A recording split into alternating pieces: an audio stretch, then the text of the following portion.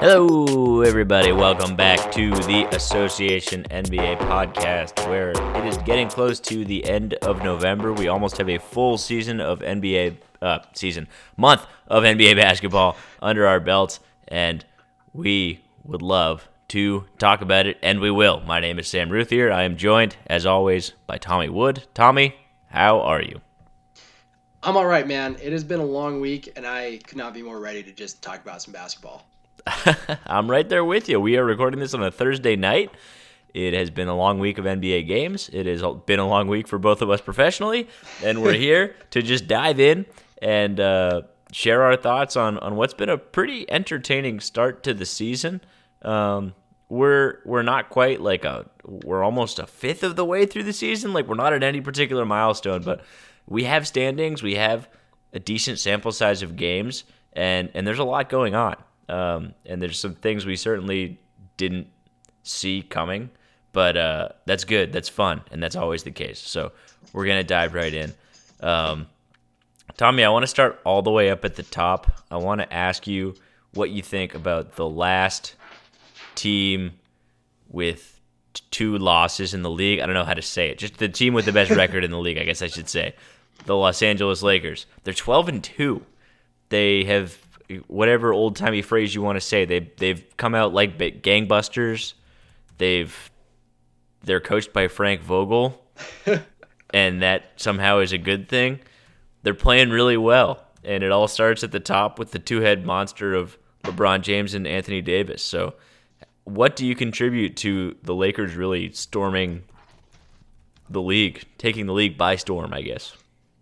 Well, I mean, it starts with LeBron and AD. That kind of goes without saying. They give them just a baseline of greatness. Of having two amazing players on the court, 2 players of that caliber, will do a lot. But I think the reason they're 12-2 instead of 9-5 or something like that is that their depth, some of which they were criticized for adding in the offseason, has really been serving them well. I mean, I think especially you got to shout out Dwight Howard and JaVale McGee. They took a lot of heat for coming into the season with those 2 guys as their center rotation, and really that has been their center rotation. They have not played Anthony Davis at center very much this year, but they haven't had to do that because both offensively and defensively, McGee and Howard have held it down, and Dwight Howard has really embraced that grinder defense lob threat role that he's been criticized for shirking, the past 5 years of his career. So I think you've got to look at that. You've got to look at Danny Green just making 42% of his threes by existing.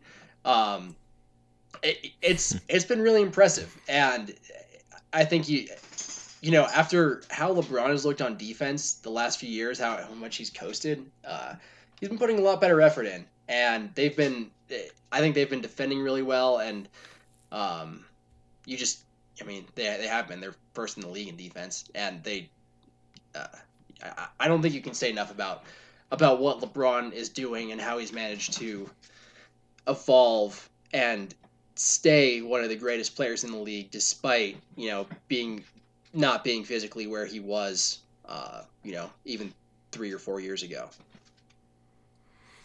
It is crazy. I mean, it feels like this is the first year that he's full on an elder statesman status. Like, it's clear he's in a new phase of his career, and I think what's brought that about a little bit is the fact that he dealt with the first significant injury of his career last season, and the first significant failed season he's had in a very long time, not making the playoffs.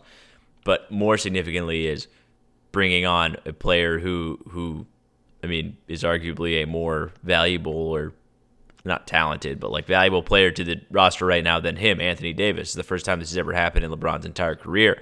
And Davis is living up to the billing. I mean, he's leading the team in scoring, barely over LeBron, but he's doing everything you could ask of him. He's showing why he's, just like no one else that is in the league right now, and kind of that's ever been in the league.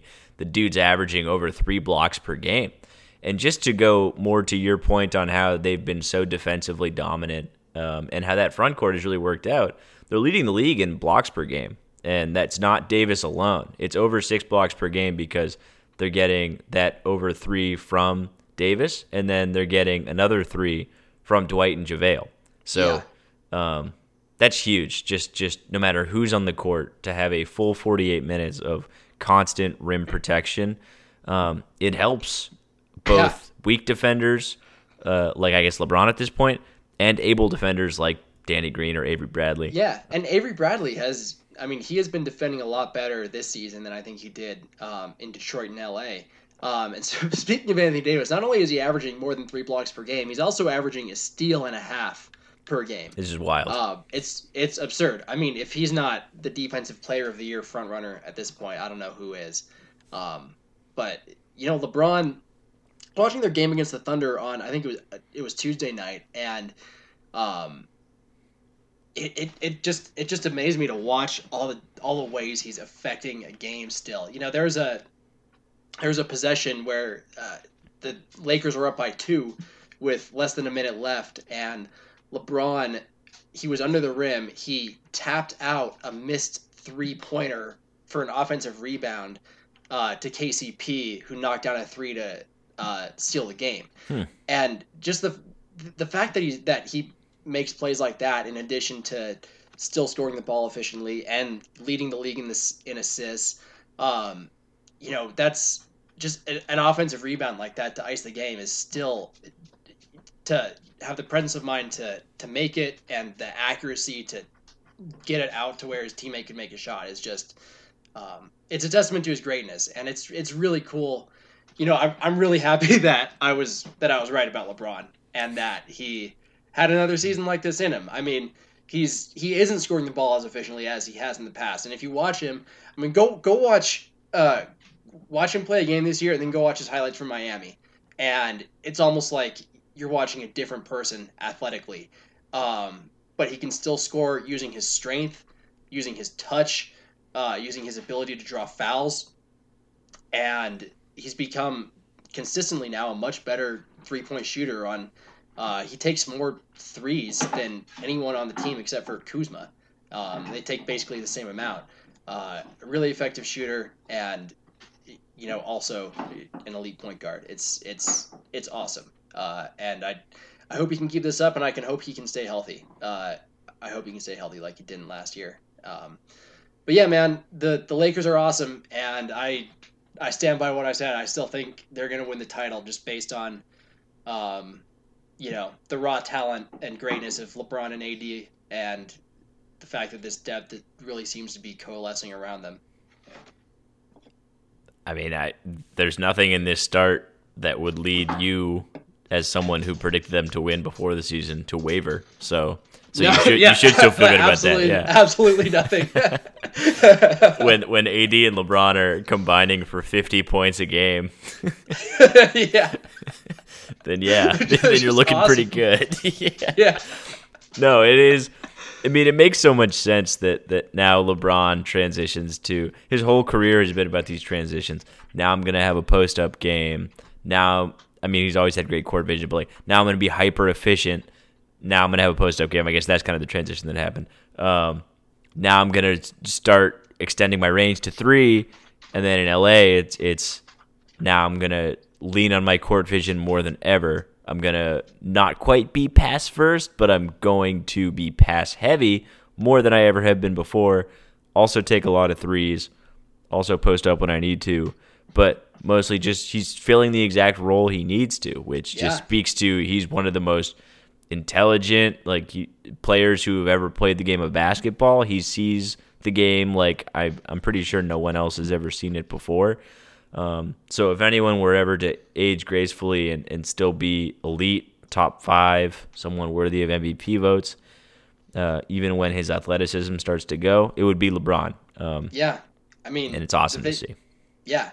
I mean, if you just look at what ages gracefully, or what helps a player age gracefully, it's shooting, elite ball handling, strength, passing. All those things are, and intelligence, which can never diminish, at least at this age. I mean, all of those things can help you not overcome, but kind of compensate for the effects of aging. And LeBron is maybe the best ever. He's maybe the best passer ever, and he's maybe the best ball handler ever for a 6'8" player, and he's maybe the smartest player who's ever played the game. And he has elite strength.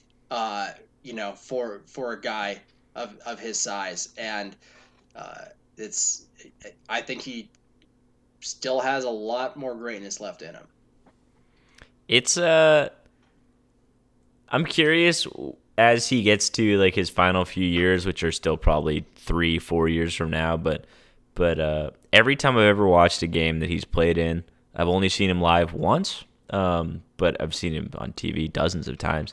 There's always this gravity where like you're always staring at him, Yeah. I wonder, and this year it's the same thing, but of course he's still got the ball in his hand so much. He's just facilitating a little more than he used to.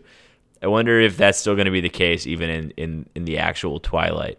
When he's like 42. I'm guessing maybe it will be like, because he's still going to have that imposing presence. He looks like no one else on the court. Yeah. And I mean, if he's still playing with Davis, like Davis also looks like no one else on the court. So I wonder if maybe the attention starts drawing towards him. But there's just something about like LeBron's presence, even among all these other giant humans, and also like he just always finds a way to be in the middle of the action, especially on offense.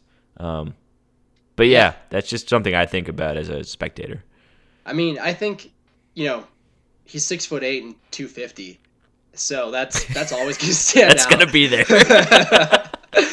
Yep. But you're right. I mean, even if it gets to the point where he can't reliably beat his man off the dribble or get to the bucket out of pick and roll anymore, he's still gonna cut at the perfect time. He's still gonna hit spot up threes. He's still gonna post up and whip passes out of the post and just bulldoze guys with his strength and finish through them. So I think if that's the next evolution of his career, or the next phase of his career, yeah, I think even I don't think LeBron will ever let himself get to the point of being a Wizards era Michael Jordan. I think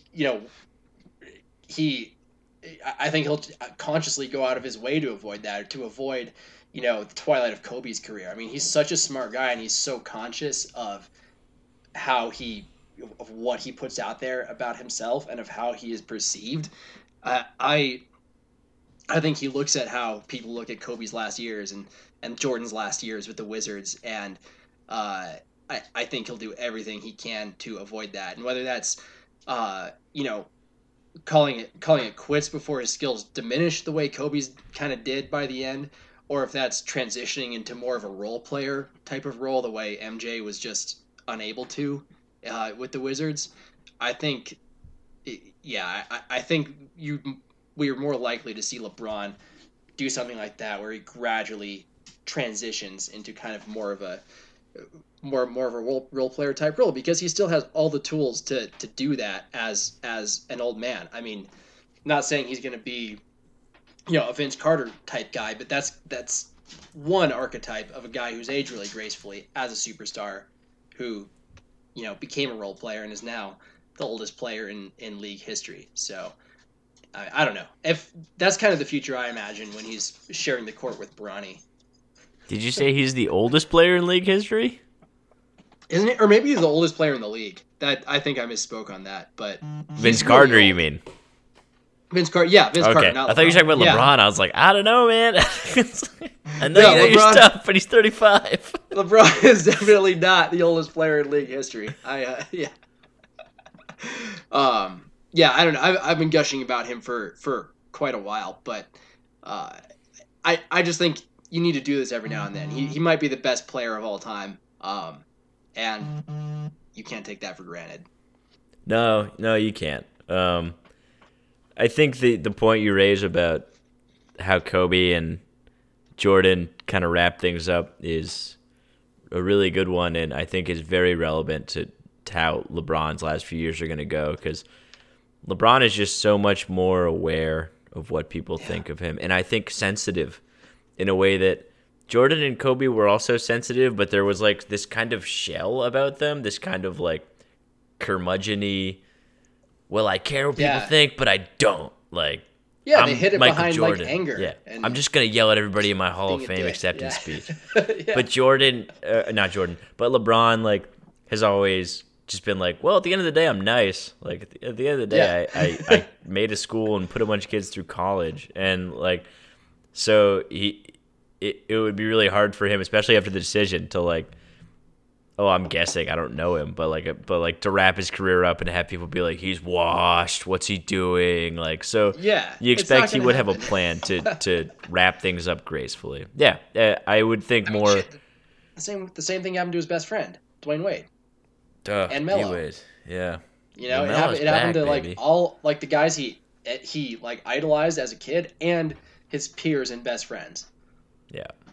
You just hope he learned something from it. I mean, you can't guarantee it, but I think, yeah, I think with the amount of control he has over, his image in the public, at least that's kind of what I hope. I don't want to see LeBron go out the way Kobe did. I don't want to see him.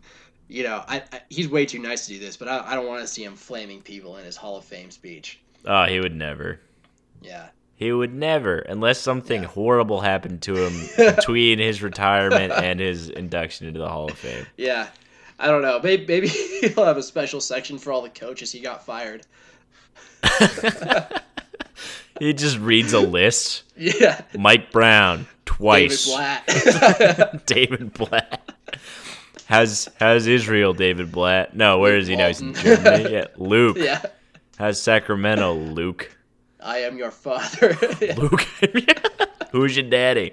They cut to Bill Walton, just hysterical. He's just cracking up. He finds it so funny. Yeah. Well, I mean, you'd find a lot of things funny when you're on acid. He probably doesn't even know that he's at the Hall of Fame ceremony, but He thinks he's at a Grateful Dead concert. He thinks LeBron is opening for the Dead, which would be, I would go to that show. Anyway, yeah, I would too. speaking of members of the Banana Boat crew, Carmelo Anthony is back in the NBA. We have a sample size of one game by which we can judge him. So, of course, we will judge him harshly on this one game. Our dude did not play great. Not great. He went 4 for 14. He had 10 points. He had 5 turnovers and 5 fouls. But he's back in the NBA, and I'm really excited about it. How are you feeling? I'm glad he's back too. And did you read that story that came out today from his trainer? Not about yet. How he had committed I to should have. defense and ball movement. Yeah, well, he had no assists and 14 shots and 5 turnovers. Yeah. So those are 19 possessions, and of course I'm sure that his teammates missed some shots after he passed to them, but still, that's 19 possessions where he either shot or turned the ball over. No assists. Yeah, it's. I really hope he just commits to. He was at least 2 for 3 from downtown, and he made one off the dribble 2 early in the game, and I think that might have kind of fucked him in the head a little bit and convinced him that, oh yeah, I am back. Yeah, I just want him to shoot 6 or 7 threes a game, and and play hard on defense and rebound like he's always been good at when he wanted to be. But yeah, not great. He finds himself in this situation where Portland is so desperate for anything at power forward besides Mario Hezonja that Melo is honestly an upgrade, but I need him to make this stick. He needs to make this stick. I need this for him. And what you just mentioned is basically what he needed to not do. But it's been one game. So I hope the next time we podcast, we're like, the Melo Renaissance is upon us. But you're right. He's just got to park his ass on offense outside the arc. Unless they're specifically like, hey, man, go post up. Let's see some New York Melo. Just this once, though. Like, not 10 times. Just this once, okay? Because Dame needs a breather. Dame needs a blow. Please, give us just, like, one post up. And besides that, hang out on the arc. It's just tough because, like, if he's running second unit, it's like him and Simons and Anthony Tolliver, like he's gonna look around and be like, "These guys need me," and they kind of do, but they don't full on need him, But it's just enough. Ugh. Yeah, these guys need me. The biggest problem is, even if Melo is the best version of himself that he can possibly be, he still doesn't fix what's wrong with Portland, because they need a forward who can defend, not a forward who can score. And the problem is that they just let their two best defensive wings walk, and now they have 4-guard lineups to show for it. And Melo, even if he does 40% of his threes and cut out all the bullshit, he's not going to defend at the level they need him to make the kind of impact that they did last year. I mean, look, it's cool that he's like, I'm committed to defense and sharing the ball. It's cool, believe me. But it would have been extra cool if 25-year-old Melo did that instead of 35-year-old Melo, because then he would have 10 years of good habits to rely on instead of 10 years of bad habits to try and fix now in the twilight of his career when his athleticism cannot help him but can only hurt him. So it's tough. Yeah.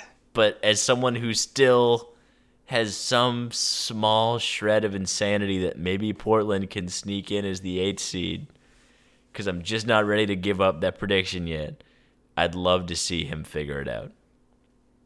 Yeah, I would too. It's just, they had been starting the rookie Nazir Little at 4 for a couple games before they brought Melo in. And Little, I thought, had actually been playing pretty well on defense, and he's really jacked for a one-and-done rookie who's only 19 years old. The problem is, he was shooting 40% from the field, 24% from 3. The problem with bringing in Melo to be an offensive upgrade over Nazir Little is that he shot 29% from the field in his one game. Small sample size. Small sample size theater. Yeah, it was one game, but man, yeah, it kind of sucks to see Portland so far down in the West, but I don't know, man. I didn't feel great about them coming into this season. Just goes to show you, Evan Turner's a bigger deal than you realize. You take Evan Turner out of the mix and shit goes sideways, dude. I didn't realize. It's on me, I guess. Next time I'll know. When Atlanta moves on from Evan Turner, they're gonna be even worse. They're gonna win the lottery the next year. Yeah. Oh man, dude, did you? I think I listen to Bill Simmons a lot more than you do, but Simmons and Mark Stein were talking about Luka, and Simmons was just roasting Atlanta. Oh, yeah, I did hear that. Okay, yeah. Yeah, it was hilarious. Ooh, we got Trae Young. He's good. He's like, they're sensitive about it. And you know what? They kind of are, and they should be because Luka's a fucking god. You ready to talk about Luka? Yeah, I am ready to talk about Luka. Dude, he's an MVP candidate. Oh, my God. Yeah. He's 20.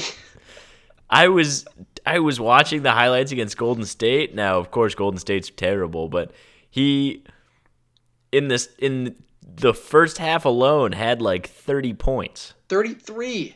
I watched that first half live. Dude, they were up by 40 at halftime. Ugh. He's a mix of LeBron James and Larry Bird. He outscored them by himself in the first quarter. Oh. He's very, very good, and he does everything. Yeah, and he's still only shooting 33%, 9 attempts per game. I love how he's already slinging them, dude. That's a good sign from my perspective. Yeah, he should be. He's got balls of steel. He's a rock star. Yeah, I mean, I think the thing. So everybody has been talking about the scoring, the passing, the triple. I feel like when people talk about the triple doubles, they kind of overlook the rebounds a little bit and just how impressive it is that this guy at 6'8" and as the lead ball handler is getting 10 and a half rebounds a game. And how phenomenal that is for the rest of the team and how much easier it makes their offense when he can just grab the ball and go. They don't have to worry about making an outlet pass or finding or the big doesn't have to hold the ball for a second to find him Yeah. to pass it to him. He can just get the ball He's and off. go. Yeah. Yeah, and he's off. I mean, that is such a benefit. And for all the shit people talk about, Russell Westbrook stealing rebounds from Steven Adams, which he did, Oh yeah. a lot. That let him grab and go, and he was one of the most devastating transition players in the league. So that there is a benefit to that, and there's a benefit to Luka doing the same thing. And he's shooting pretty well from the free throw line, shooting over 81%. So I think his 3-point shooting will come around as well. It's just crazy, man. I mean, how I feel about LeBron. We just spent half the show talking about how great he is. I don't say this lightly, but Luka is really the only player I have seen who has even remotely kind of reminded me of LeBron, both in terms of the way they play and how great I think he can be.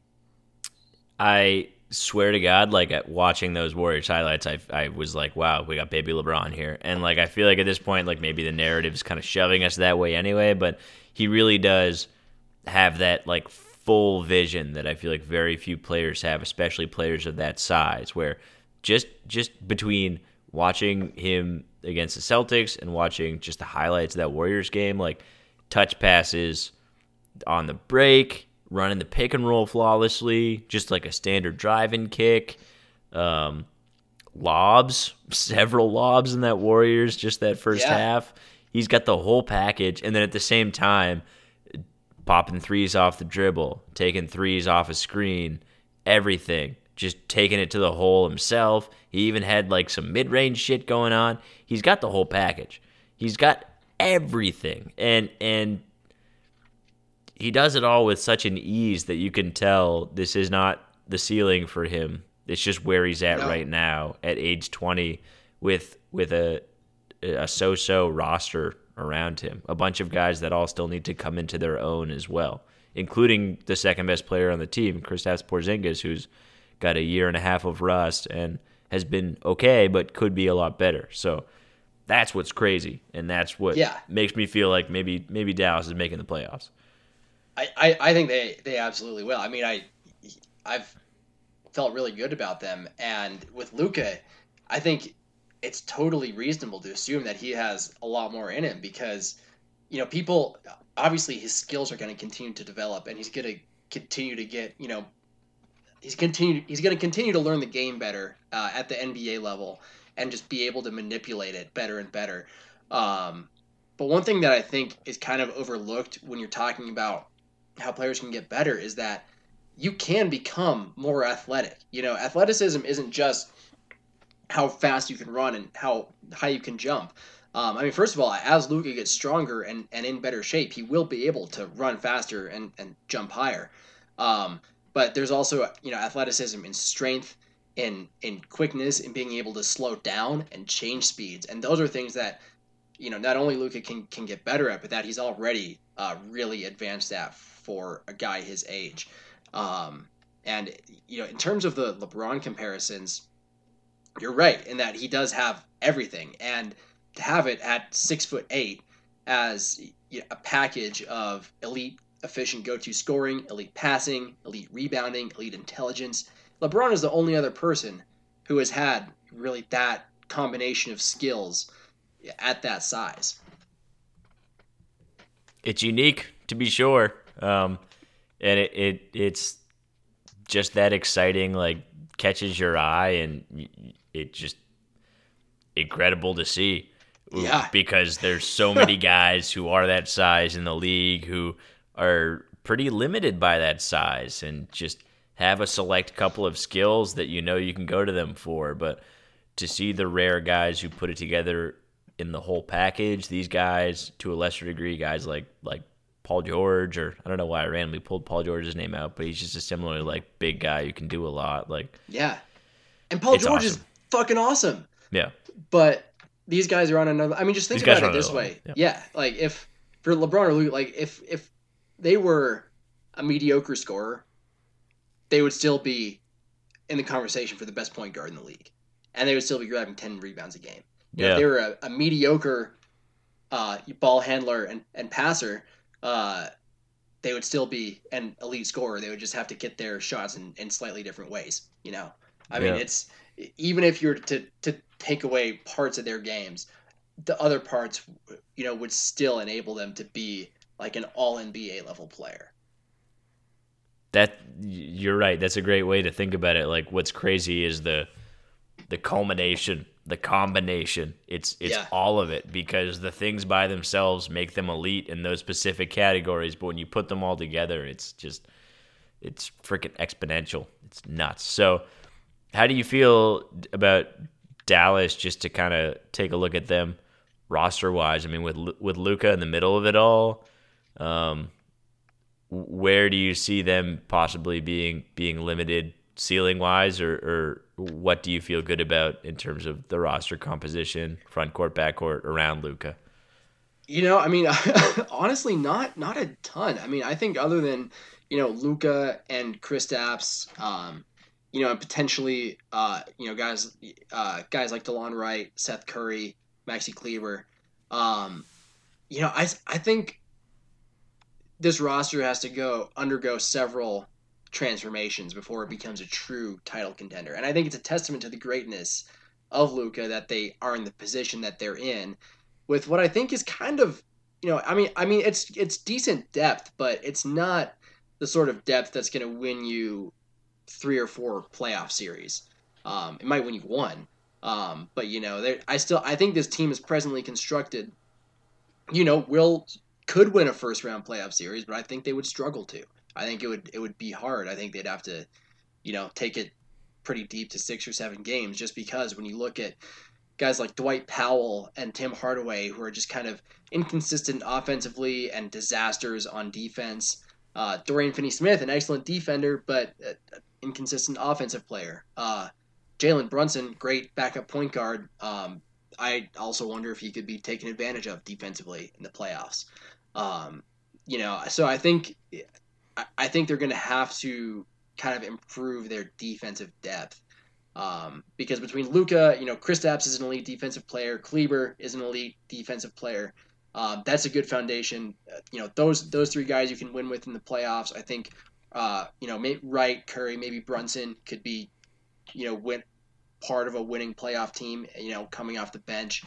But I think they still need to improve their depth a little bit. But that being said, just on the strength of their top 2 guys, that they could win around in the playoffs. And we also need to remember that the ACL takes Kristaps is back, but it takes a while to get fully comfortable with playing again. I mean, I think even if Porzingis kind of struggles like this for the entire season, I'm not gonna be worried, and I'm not gonna panic. I think he'll either improve as the year goes on, or he'll be back to his old self next season. I mean, he's integrating himself with a new team. It's the first time he's had an elite scorer and an elite ball handler on his team.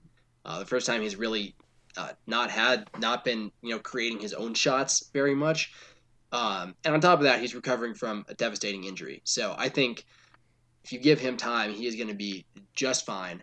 And if they can get some better defenders on their bench, I mean, those 2 guys can. I think they're good enough to win you a title. Whew. T-Bone coming in hot.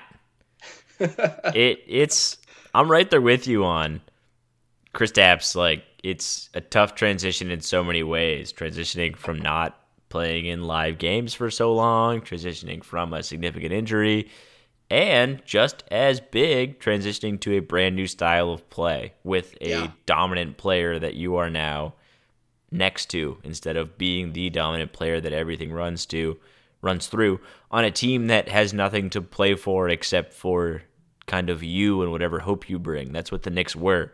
It was just, we're going to see what Kristaps does and hope that good things come alongside him. And now, totally not try to trade him. Yeah, definitely. behind his back. Yeah. No, absolutely not. Yeah. Well, okay. Well, we can't say it was behind his back. He was Oh, like, "Hey, I don't want to I be was here." joking about Phil Jackson, but Oh, okay. oh yeah, That's fine too. yeah. No, this trade that actually happened was definitely not behind his back. Yeah. Okay, I guess you're right. There was that previous draft when there were all the rumors that maybe Yeah, well, they teams wanted would, to trade him and draft Larry Markkinen yeah, were the rumors. They were just get another Kristaps, I guess, yeah. but worse. Yeah. All right, Phil. Cool. You know what? Phil got paid.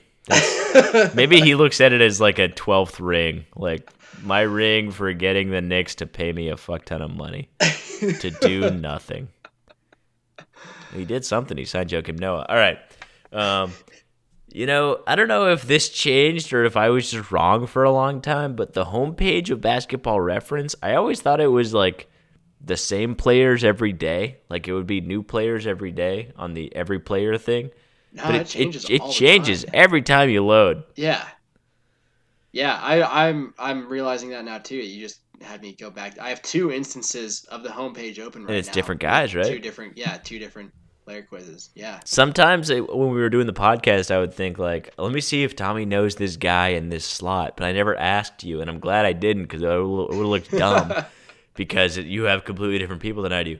But it's crazy. Sometimes you know like 5 guys, and sometimes you know like none. I have Gerald Henderson in a Celtics jersey, so that's a fond memory. I have Gerald Wallace in a Celtics jersey. Excuse me. I have Gerald Wallace. Is he top left? Yeah. Okay. I said Gerald Henderson, but I meant Gerald Wallace. Yeah, this is a tough one though. I mean, I could not have picked out Diamond Stone or dude, we have the same Joe page. Young. Yeah. Do you have Fat Lever bottom right? I do have Fat Lever. Yeah. Next to the Slime Barb, Leandro Barbosa? Yeah, and Tabo Cephalosha. I don't recognize That him does with not those look like braids. Tabo. It's a weird haircut for Tabo. Yeah. All right. Wow. We got the same page. Okay, I feel much better about this. So we just played this game. There's Cars Levert. I hope your thumb gets better soon, Cars. They really need you, dude. Yeah, they're struggling. I think they'll be okay. I don't know, dude. Fucking Kyrie's the bubonic plague. He is. He sucks. Like, he doesn't suck in basketball, but he sucks. Like, a third of the Nets roster is about to die. Just dies. And nobody knows how they're surviving, but randomly they survive. Damn. Yeah, I guess that was pretty harsh. All right. I want to ask you, you mentioned before we started recording, you watched Denver-Houston, and I'd love to hear your thoughts on both teams because they are currently 2 and 3 respectively in the West. They'll certainly still be there at the end of the season heading into the playoffs. But there's kind of interesting stories about how they've both gotten to this point, whether it's Houston with a brand new look and style. I mean, not style, but like Russ, essentially. Or Denver, which has kind of done it in an unexpected way. So what did you see out of that game? So I saw a pretty novel defensive strategy from. I mean, not necessarily novel, but the way they defended Harden, helped them stymie Houston's offense and win the game despite some cold shooting on their own part. And it was really impressive to me because Denver, going into Wednesday night's game, was 1-10 against Houston since Mike D'Antoni took over as head coach. Houston had just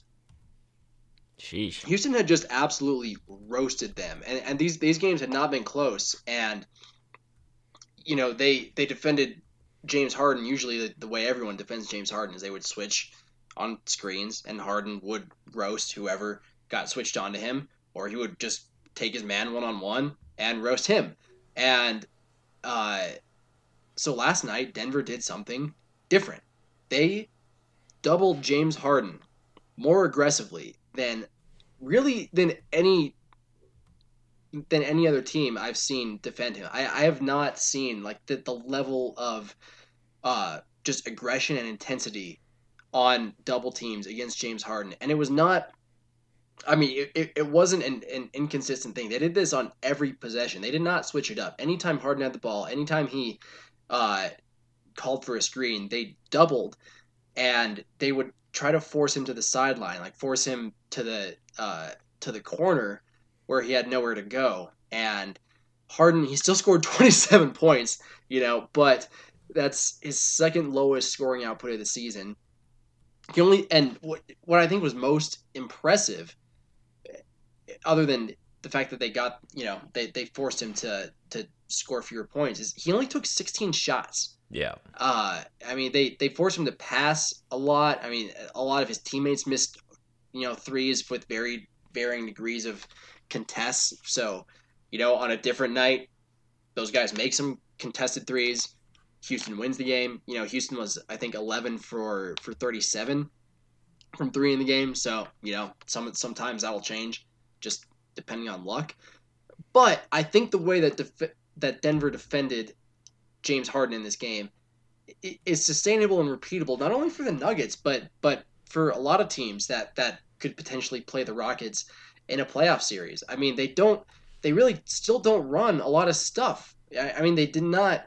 Their offense hasn't changed the way a lot of people thought it would by adding Russell Westbrook. They still just do a ton of isolation. They've just changed who stands and watches Harden isolate. And Westbrook has been great. I think he's been better than Chris Paul this year. I think he's just a better player than Chris Paul, period, at this point. And I think the Rockets absolutely made the right decision to trade for him. However, Harden is playing the same way he always has, and for the most part of this season, that has been phenomenally effective, and he has been a devastating scorer. And I mean, he's still, again, I talk about how well Denver defended him. He still shot 8 of 16, 4 of 8 from three, and he scored 27 points. But I think anytime you limit James Harden to 16 shots, that's a win. Anytime you limit him to 10 free throw attempts, that's a win. And, the way Denver did it by throwing hard doubles at him with guys who were smaller than him and not as athletic as him, Nikola Jokic, Jamal Murray, Gary Harris, Mason Plumlee. I mean, it did not matter. All of these guys were throwing hard, aggressive double teams at James Harden, and it worked. So I think that's something that teams should really look into instead of just kind of, giving up on Houston pick and rolls and switching and allowing Harden to kill your big, or just doing nothing and letting him roast whichever guard or wing is on him. I think this could be a good strategy. It does, based on the results, feel like such a stark, almost obvious choice. If you can really effectively only have James Harden take 16 shots in a game, like that feels as close to a guaranteed win or a shot at a win as you can get. Yeah. As you mentioned, like he still put up 27. His stat line 27, 7, and 7. Like that's literally all-star caliber. Still, it's excellent. Yeah, yeah, but, on 50% shooting. Like it was still a great game. But I mean, when you're talking about James Harden, 27 points on 16 shots is better than 59 points on 32 shots. Exactly. Like he did to the Wizards, or the 49 burger he dropped on Minnesota, 4 days before the Denver game. That's exactly it. And you put the ball in Russ's hands, even though, like you said, he's been good. He's been exactly what they needed from him so far this season. And you put the ball, more than Russ, in the rest of the team's hands. And you say, go ahead, beat us, Austin Rivers. That's the thing. It wasn't Russ. When Harden passed out of those double teams, it wasn't going to Russ. It was going to, Austin Rivers, who didn't have a good game. It was going to guys other than Russ who, if they're not making threes, aren't really doing anything for you on offense. Yeah. So it's genius. I mean, whether it works that once or it becomes a more feasible strategy remains to be seen, but it makes a lot of sense. I think it takes a lot of discipline and the right personnel, and Denver's unique in that they've all been playing together for a while, and Mike Malone's a great coach. But it also just it really exposes Houston's roster, and it's nothing new. It's what Houston's been for several years now, but it's just even more of that, just bared for all to see. Like, look, it lives and dies with James Harden. So it's cool to see Denver. I mean, literally, Houston being held under 100 points is nuts. Yeah, their defense was amazing. I mean, there was, Denver kind of consistently held like an 8 to 12 point lead for most of the second half. And there was a stretch in the fourth quarter where Denver was playing like a mixed, or I guess they were both playing kind of mixed bench and starters units. Harden was on the floor. Jeremy Grant bricked three straight off the dribble jumpers on possessions where no one else touched the ball in the half court. Oh, dude, And what are you doing? but Denver got stops on all three Houston Didn't possessions matter. afterwards. Yeah, all three times they doubled Harden, they forced the ball out of his hands, and someone missed a three, or they were able to force a turnover. That's the other thing that Denver did that I think, that could have burned them. Is they were really aggressive jumping the passing lanes off of the Harden double teams. So it was almost like, I think that could be repeatable too, just because in Houston's offense, it's really they don't run anything. So where everybody, all their guys on the court are going to stand. They're going to have shooters in the corners and one guy on the weak side wing, and they're going to have Capella like in the dunker spot. So where all those passing lanes are going to be because none of those guys are going to move. Yeah. So when Denver doubled Harden and they knew he was going to pass, it was easy for the other three defenders to, they knew where the ball was going to go. So that was really effective for Denver too. And again, I mean, I think Houston, as much as I've criticized Westbrook over the years, I think Houston could stand to become a little more Westbrookian. I don't like. I'm honestly, as well as I think he's played this year, and I mean, as well as Houston has played, what's the point of bringing him in if you're going to put him in the same role as Chris Paul, right? Westbrook is so athletic, so fast, so relentless. He's one of the most destructive forces in transition that the NBA has ever seen. So I don't know what the point is of bringing him in if you're not going to let him unleash that, every now and then. So I think, I don't know. I think they could stand to turn it over to him a little bit more, because the predictability of Houston's offense has been a problem for them in the playoffs the past few seasons, and the best thing that Westbrook adds is unpredictability. It seems that that's a necessary wrinkle if they ever want to have more success than they've had to this point, because it begs the question after a game like that against Denver, why don't more teams just know to do this? Because Houston's offense has been this for the entire Harden era. And what this is exactly what you explained. It's him running a pick and roll or taking somebody off the dribble with a bunch of guys in the exact spots they're supposed to be, literally standing there. So it's not like Denver's the only team who ever knew exactly where to rotate.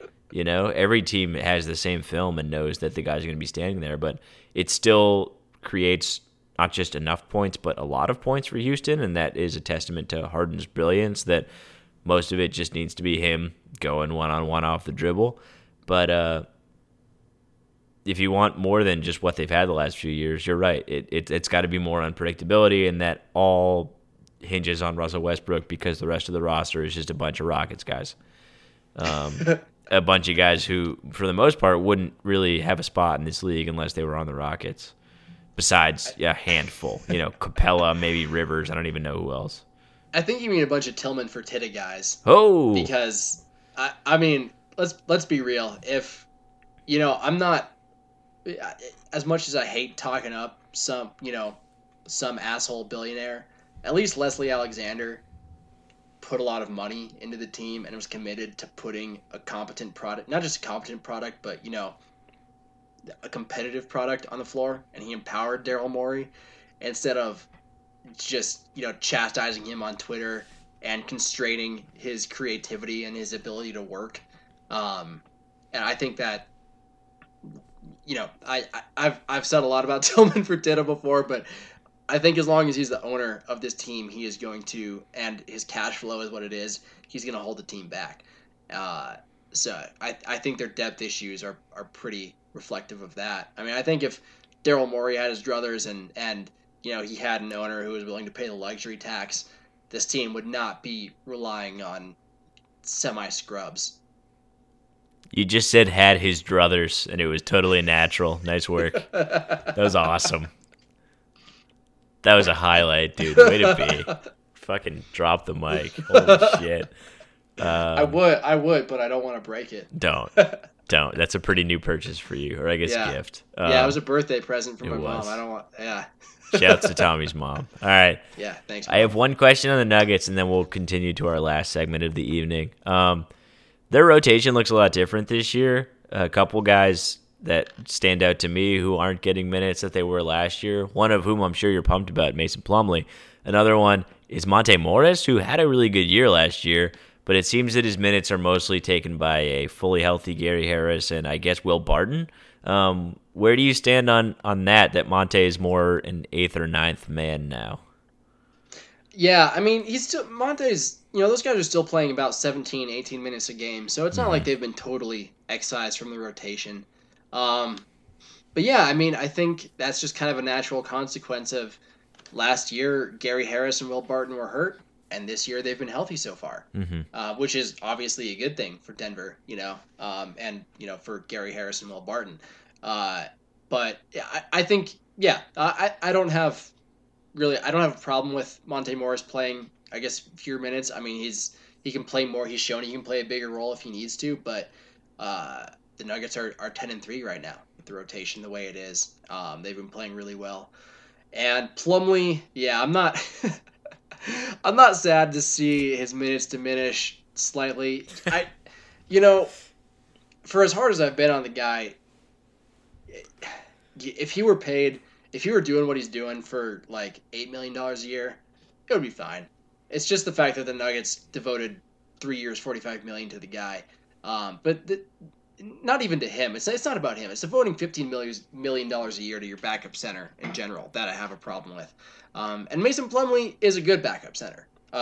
He's one of the better backup centers because there are a lot of backup centers who can't pass the way he can, who can't hold their own on switches and protect the rim like reasonably as well as he can. But there are a lot of backup centers who don't try to cross guys over and take step back threes the way I've seen him do this season. There are a lot of backup centers who don't decide they need to post up 7 times a game, the way he seems to do. That's the issue with Mason Plumlee. So no, I'm pretty happy with the Nuggets rotation. I've really liked what I've seen from Jeremy Grant so far this year. His 3-point shooting has regressed significantly, but I mean, I feel like every Nuggets fan had to kind of know in the back of their minds that his hot shooting last year was a little bit of an outlier, and that's not what you bring him for anyway. You bring him for his reckless abandon in transition, for his crazy athleticism, and for his 5-positional defense. I think he's been a real asset. So the fact that he's been sapping minutes from Plumlee is fine, and the Juancho Hernan-Gomez has been back in the rotation after he kind of fell out of it last year. I kind of hope that Michael Porter starts to work his way back up into it a little bit. After playing, he hasn't played a ton of competitive minutes so far. But yeah, man, I mean, Nikola Jokic is shooting 47% from the field and 26% from 3 this year, and the Nuggets are 3rd in the West. So I think things are looking pretty good for them, and I've been really impressed. I mean, I knew Grant would be an asset. I knew their defense wouldn't totally fall off, this year, but to be 5th in the league,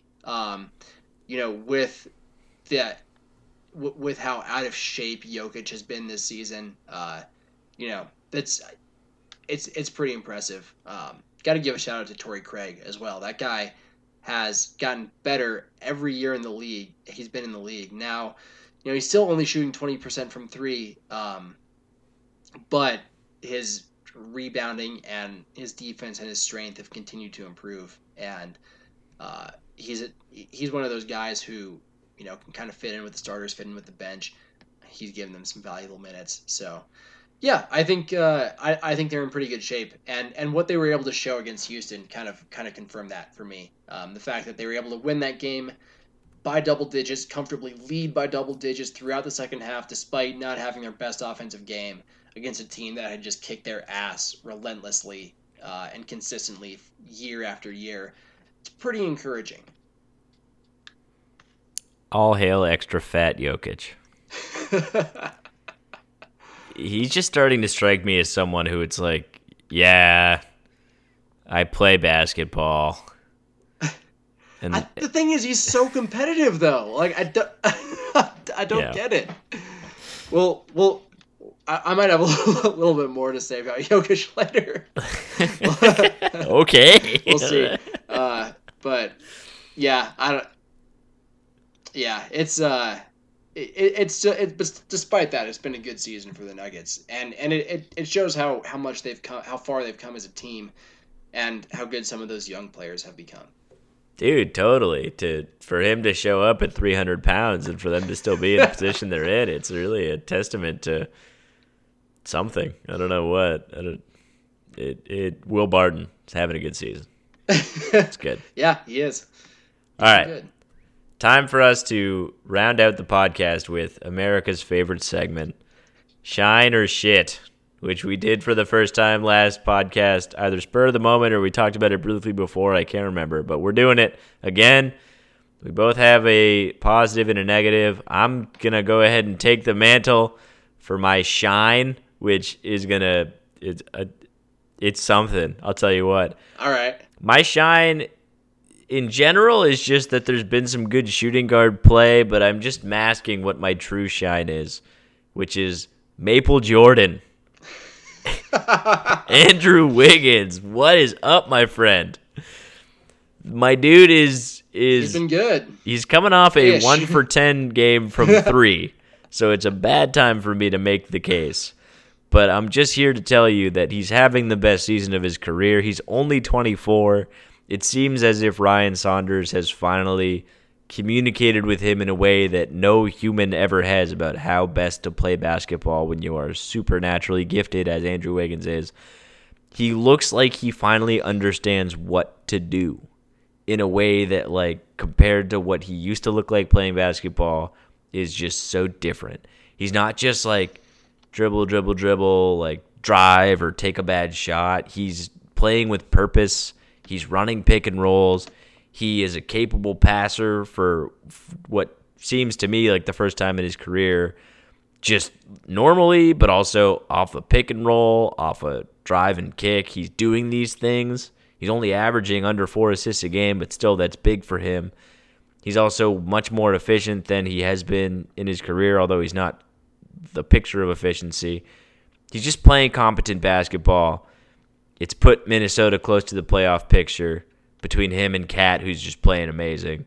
And it really is cool because he was a punchline, and now he's just like a good, above-average NBA player, and that excites me greatly. So, Andrew Wiggins, you are my shine of the podcast. Good. Yeah, he has been really good this year. 55% 55% true shooting this year, which is a career high by far. I'm sure. Yeah. The one, not to shit on your shine at all, but he's still taking 4 more shots per game than Karl Anthony Towns. Yeah, no, he shouldn't be. No, it's look, you don't change this kind of stuff overnight. It's a work in progress. But yeah, no, you are absolutely right to shine on him. He has been awesome. My shine, kind of in a similar vein, actually, of a guy who high draft pick out of a major school who has had some mostly downs throughout his career, but is now trending upward. I want to shine on Jabari Parker. Oh, delightful! Yeah, I mean, so he's averaging 17 points per game this year for the Atlanta Hawks. He's been starting ever since John Collins was suspended, and it looks like to me like he's completely resurrected his career. He's almost totally stopped, shooting off the dribble, and he's been working pretty much entirely as a spot up shooter and as a dive man. But he's been not only efficient, but he's been a better rebounder, and he's been trying much harder on defense this year than I've ever seen him do in the past. When I watched Atlanta's win over Denver, a few nights ago, and he was relentless on the offensive glass. He had, right at Denver was starting to make a run to come back in the second half.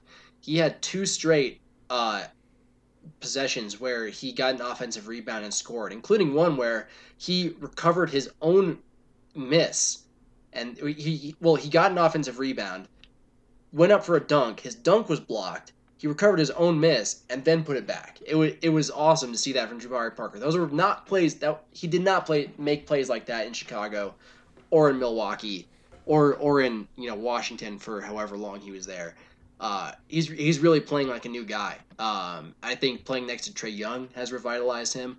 I think being in Atlanta in kind of a not that Milwaukee was incompetent, but Chicago, he was hurt for a long time, and then Chicago and Washington are not the picture of organizational stability. But I think Travis Schlenk and Coach Lloyd Pierce really have something in Atlanta, and I think they've been a boon to Jabari's career, because when you look at the guy, he was almost it was. Boom. I'm convinced. At first, I was like, "Where are you going with this shit?" But way to prove it, Jabari. It's true. He's playing a much better brand of basketball than we've known him for so far in his career. What's also crazy is we picked guys who went back to back in the same draft. Yeah, 7 in a row, and they're 1-9 in their last 10. They started off 4-1. Yeah, that's all. That's all I got. I just what the fuck, Pop? All right, your turn. This has been yet another edition of the Association NBA podcast where we fat shame Nikola Jokic. Sad but true. Thank you as always for listening. We'll be back soon. There will be much more NBA talk to be had because there's much more NBA basketball to be played, and that makes me very happy. Let's do it. All right. Till next time, thank you as always for listening, and goodbye.